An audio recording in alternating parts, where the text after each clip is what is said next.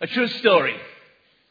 A few weeks ago, just at the end of June, Nita and I were down right in the centre of London where I was speaking at a wedding. The wedding of one of our members called Kerry, who works with international students there, is getting married to a guy from Northern Ireland we know from called Peter. And it was a wonderful occasion right in the heart. If you know All Souls, it's a church right in the heart of London. It's the BBC church. They record things there. And it was quite a privilege to be able to go along and to speak at this. One of the senior staff in the church, and they've got a lot of people, about 30 people work for them on their staff. He's a canon. I think a canon in the Church of England is a big shot. Sorry, it's an old joke. But, the canon and his wife kindly arranged for us to stay in their flat, which was, if you know London, just round the corner from Harley Street. Unfortunately, we learned they were away until Saturday evening, the evening of the day of the wedding. But they left us a key and we went to this nice little flat and there was a note there saying, sorry we're not here to greet you. Just make yourselves at home and we hope you have a great time. We'll see you when we get back later this evening. This was Friday, Saturday evening. So we stayed there Friday night and went to the wedding on Saturday. And for those who know the couple, if you want to see a couple of pictures of them, there they are on the screen. And ourselves with them. After the wedding was over, we went back to the reception, which was about half a mile away, and we passed by the flat where we'd been staying. And Nita said, I need to call in the flat for something. So we called in the flat, and as we went to the door, Nita said, I've got something really bad to tell you. Which wisely she hadn't told me before I spoke at this wedding, and I've been completely thrown by it when you hear what it was. We went downstairs, and it was one of these flats in London with the living room on the sort of ground level and 2 bedrooms down below. And we were in one, and the next one was the bedroom of the canon and his wife. And Nita explained that morning she had got up and looked for an ironing board to press my shirt and my suit for the wedding. And it's a very narrow corridor, and she opened the door to their bedroom, and there's a big space. You just imagine this. I haven't got pictures or reconstructions, okay? But there was a space between the door and the bed where she put the ironing board up and pressed my suit very nicely and hung it up. But then as she folded it away, she saw to her horror on the new light-coloured carpet a perfect scorch mark where she must have placed the iron. And she said, I don't know what to do. What can we do? And I sort of scrabbled around and thought, you just couldn't move it. You know, it's those carpets where they go all sticky and, you know what I mean? Well, I must admit, we went off to the reception. It kind of took the edge off the Kaylee and the celebrations. And we sat there that evening just dreading the moments. Nita said, it's like going back to school, isn't it? You've got to see the headmaster. We'd never met this couple, canon in the Church of England.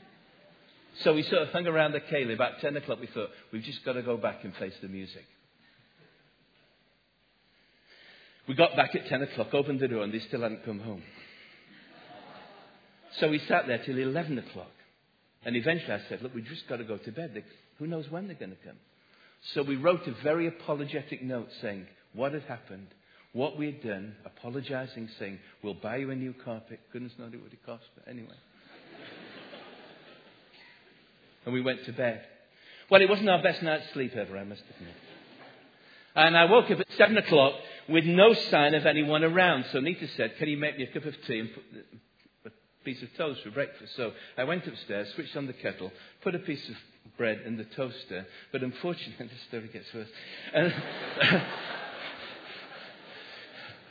Unfortunately, the bread got jammed in the toaster. And it started to smoke. And the smoke alarm went off.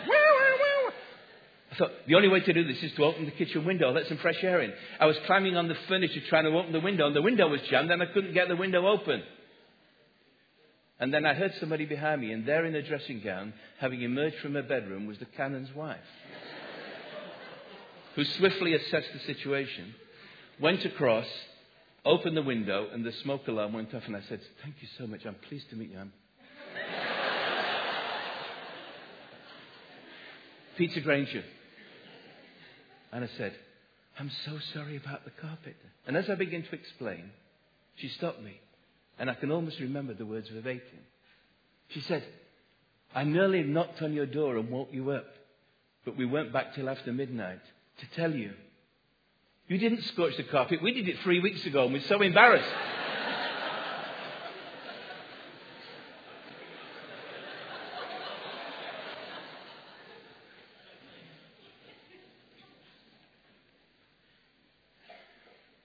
What do you think I felt when she said that? I just rushed in the room, in the bedroom to Nita. I said, wake up. I said, you didn't do it. And her face lit up. She was so happy. It was just like enormous relief and happiness. It was one of the best breakfasts I've ever had in my life.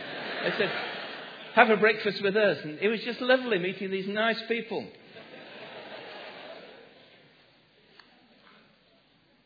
Now, wonderful though that was, there is something far more important and amazing. And that is, when faced what we have done, to hear God say that we are forgiven. So I just want to speak briefly from this psalm about the joy of forgiveness, because that's what it's about. And this Hebrew hymn is written by a man called David. He was a shepherd boy. Then he became the king of Israel, one of the greatest kings of the nation ever. And he describes in personal experience what it's like to be forgiven by God. So let me just focus on these 2 verses. And I shan't be long. Well, those who worship here regularly, as long as I normally am. Okay, just the words will come on the screen. Let me read them again. Blessed is he whose transgressions are forgiven, whose sins are covered. Blessed is the man whose sin the Lord does not count against him, and in whose spirit is no deceit. Now, the word blessed there is not the kind of word that we use very often in English these days, do we? In fact, I think the only colloquial use of bless is when someone sneezes and you say, bless you. Which is actually a contraction of what it was originally. Originally you said, God bless you. That is, may God favour you and protect you from all harm, so that the cold doesn't turn into pneumonia and you die or something like that. But the word God is omitted, as in the word also goodbye, which is short for God be with ye. Old English. Missing God out of expressions is symptomatic of something far more serious, missing God out of our lives. And our much larger problem, that relationship with God for which we were made and designed has been broken, and we are responsible. And that's our serious situation. So serious and far-reaching that if you just look briefly with me at this psalm again and those verses, the psalm actually uses 4 words, different words, to describe what we have done wrong in relation to God. Look what he says, blessed is he whose transgressions are forgiven. The first word is transgressions. To transgress means to pass over a boundary, to go beyond what is prohibited. On our way to our recent holiday, we visited our family en route in Derbyshire. And instead of going down the A1 to England, we went cross-country through Coldstream. And if you've ever been on that route, you will pass through a beautiful village called Longframlington, through which I drove at 36 miles an hour. And I know this because on our return from holiday, I had a letter from the Northumbria police informing me of the fact and telling me I would be prosecuted. This is embarrassing and annoying as I use this illustration of my previous speeding offence, my only other one in 35 years, which has just been removed after 3 years. But you see, I was guilty. I missed the 30 miles per hour sign, and I even missed the speed camera as well. Another word for transgress is, and again an old sort of word, is trespass. You know the sign, trespassers will be prosecuted. This terrible outbreak of foot and mouth again, we're seeing the signs going up around parts of Surrey. To trespass, to enter a forbidden area with enormous damage that can be caused. Now, serious though that is, to transgress against God's warning signs written in our consciences, warped and anaesthetized though they may be, has far more serious consequences. Because we transgress, we go beyond what God says we should do. And we run up far more than 3 points. Multiple offences, seen and recorded by God. And that's not all. There's a second word. It's another Hebrew word. It's translated in this version as sins. Blessed is he whose sins are forgiven. If transgressions refers to what we have done, then sins refers to what we have failed to do. In the old words of the prayer book, if you ever grew up in the Church of England, you say in the General Confession, we have left undone those things which we ought to have done. We've done what we ought not to have done. See, the order is significant because so often we think, well, I'm okay, I've not done anything too bad. Jesus once was stopped by somebody and asked, what's the greatest commandment? And he said there are two. Love the Lord your God with all your heart, mind, soul and strength, and love your neighbour as yourself. And how many of us have lived up to those expectations? We fail to live up to the standards we set for ourselves. We constantly fall short. But to fall short of God's standard is far more serious. None of us has reached the mark. None of us has hit the bullseye. All of us have fallen short. So we go beyond what is prohibited and we fall short of what is expected. And that's not all. There's a third word. This one's translated somewhat confusingly by this version as blessed is the man whose sin the Lord does not count. The word sin means to turn aside, to be twisted. And now we're not just dealing with actions, what we do or fail to do, but with nature, what we do habitually. The old word for this, it's a very old English word, is the word iniquity. This same David who wrote this psalm also wrote another psalm when he was caught out committing adultery and murder.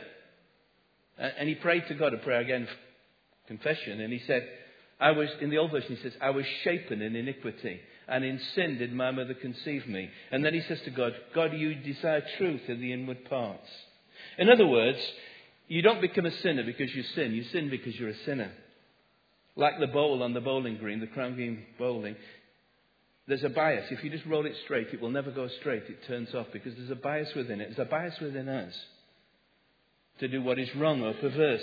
So we break God's law. We fall short of God's standards. We turn aside from God's way. But few of us, if we're honest, are willing to admit to this. And so there's a fourth word there, which is the word deceit.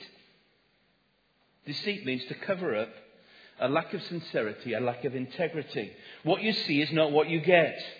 Instead, we wear masks like the actors in the old Greek dramas. There's a Greek word for actors in Greek dramas who wore masks. It's the word hypocrites, from which we get hypocrites. It's said that if you approach almost anyone quietly and whisper in their ear, your secret's up, most people will jump in surprise and fear because most of us have secrets that we don't want other people to know about. Now, you may think, goodness me, this is a bit depressing. I thought this was a festival praise event. But you see, unless you understand the seriousness of the problem, you'll never really appreciate the wonder of the forgiveness that follows. So, look at God's radical remedy. The exhilarating experience of knowing God's forgiveness. You see, as the offended party, only God can forgive. Look again at the verses and I'll make explicit what is implicit. Blessed is he whose transgressions are forgiven by the Lord, whose sins are covered by the Lord. Blessed is the man whose sin the Lord does not count against him, and in whom spirit there is no deceit. The word blessed there twice is actually plural. It's like blessedness, it's not the word of that, but it's about the comprehensive nature of God's forgiveness. And look again as each of the four problems is addressed.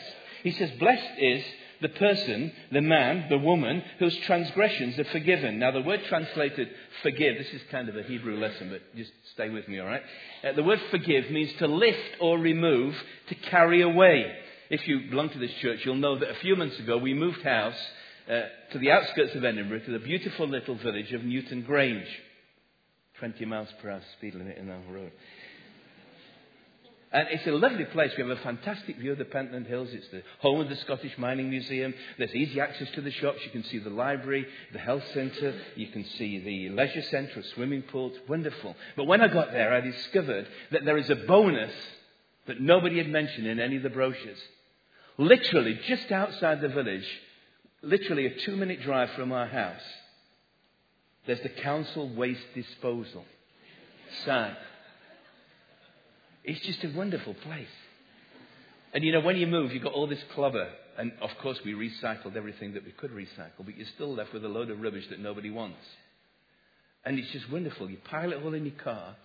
And you don't have to go miles away. I just drove straight through the village and went up to this great big skip. You know, whenever I do this, you must have done it, the men probably. Well, maybe the women as well. I'm being sexist here. But you must have done it. Do you not feel when you go, you think there's some guy there going to say, hang on a minute, you can't bring that in here? They never do. Not in my experience. See, whatever it is, you just take it and you just dump it in the thing. And you carry it away and it's gone. It's really therapeutic. It's just wonderful.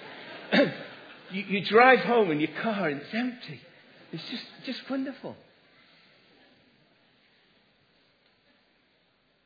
Now he says, how elated, how happy, how blessed is the person who, unable to carry away the weight of his own transgressions, all the bad things we've done that we're ashamed of, discovers that God removes them and carries them away.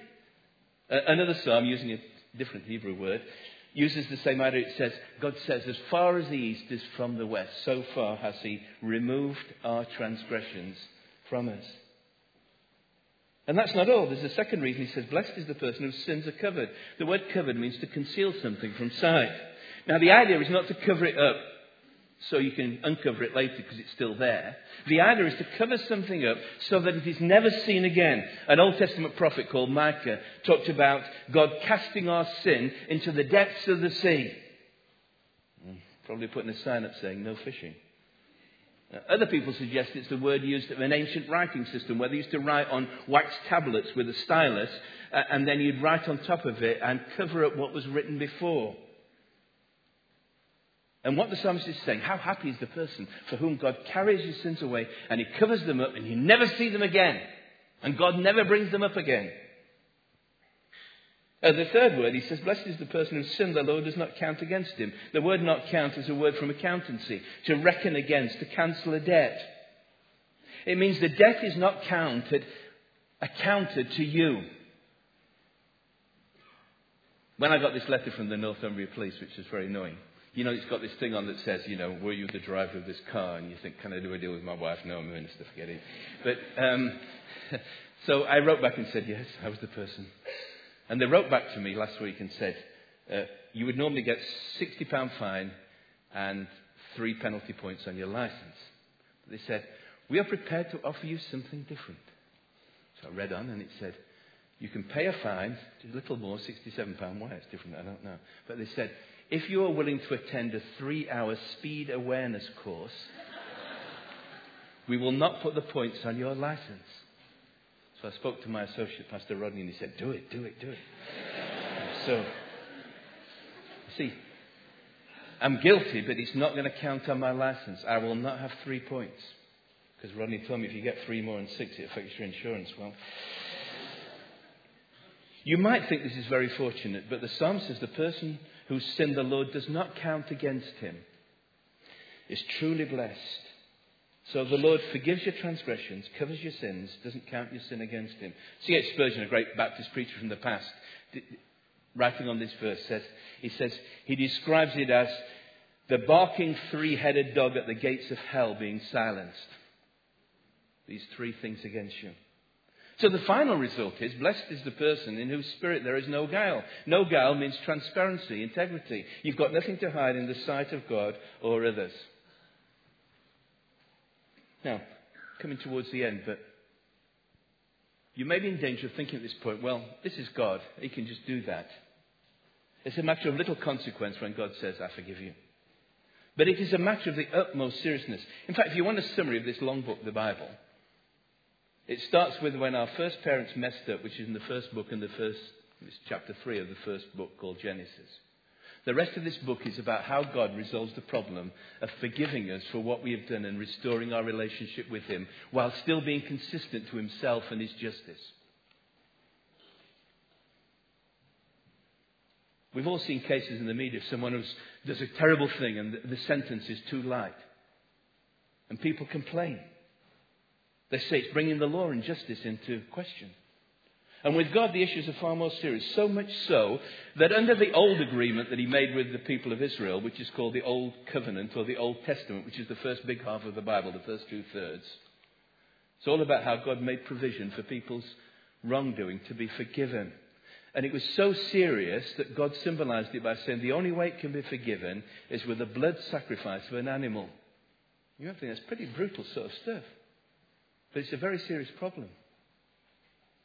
But you see, it didn't root out the radical nature of the problem. And so the second half of the Bible, the last third, is called the New Testament. It's called the new agreement God made with people. And God did the most remarkable thing to sort the problem out. A Hebrew prophet called Isaiah actually prophesied and looked forward to this day when someone would come, a person would pay the price. This is what he wrote in his prophecy about this person. And notice the words that we've been talking about. He was wounded for our transgressions. He was bruised for our iniquities. The chastisement of our peace was upon him, and with his stripes we are healed. All of us, all we like sheep have gone astray. We have turned everyone to his own way, and the Lord has laid on him the iniquity of us all. And 700 years after Isaiah promised this, God did something about it in the most remarkable way. He came to earth in the person of his Son Jesus and became one of us. Fully human. Yet for the first and only time, he never did what was prohibited. He never fell short of what was demanded. He never deviated from the right path. And he lived completely without guile. And so he was able and willing to offer himself. We've been singing about all these songs about lamb, sacrifice and everything. It might seem strange if you've never heard it. But it's all symbolic. He offered himself as the sacrifice of our sin. He carried our transgressions. He covered our sin. He paid the debt that we could not pay because we're in so much in the red to God, so that through him God looks at us and he doesn't count our sins against us. Writing to Christians in the Greek city of Ephesus who'd put their faith in Jesus, a man called Paul, there was a messenger who had brought the message to them, reminds them of this forgiveness through Jesus. He writes, "In him we have redemption through his blood, the forgiveness of sins in accordance with the riches of God's grace." Amazing grace. Amazing love that God should stoop down to do this, to make it possible. And that's why you can sing with so much enthusiasm about this if you know what it's about, because you know the joy of forgiveness. You see, I'm saying something in conclusion. This really is the conclusion. When Nietzsche and I thought we'd scorched the canon's carpet, we felt very miserable because of what we thought we had done. It was actually false guilt because we weren't guilty at all. But David knew what it was like to feel real guilt. It's very interesting the way he describes it. If you've ever been in this situation, he talks about groaning under guilt. "When I kept silent, my bones wasted away through my groaning all day long. For day and night your hand was heavy upon me. My strength was sapped as in the heat of summer." And finding forgiveness was only possible when he confessed, "Yeah, I did it. Then I acknowledged," notice the words again, "my sin to you. I didn't cover up my iniquity. I said, I will confess my transgressions to the Lord, and you forgave the guilt of my sin." So it is for us. We all need to know what it's like to be forgiven. And I guess there are two kinds of people here. There's probably those of you sitting there thinking, "Yeah, but you don't know what I've done and it's impossible for anyone to forgive that." There are other people who are sitting here thinking, "Well, I'm not as bad as most people, and if God marks on a curve, I'm probably going to make it." No, we've all fallen short. We all need God's forgiveness. And maybe for the first time, you need to come to God and say, "I'm sorry, I've messed up. Thank you for sending Jesus to forgive me." And put your trust in him. Some of us need to do that again, because we've lost a sense of joy and elation, and we're under the burden of what it means to groan under a sense of guilt. We were so happy when we were cleared of the carpet crime, even though we've been living under false guilt. How much more the joy of forgiveness, the removal of our true guilt. What can you do? You just respond like the psalmist does. He ends up, he says, "Rejoice in the Lord, be glad, you righteous. Sing, all you who are upright in heart." Let's do that as we finish with a final song. If the singers are up for it, or everyone.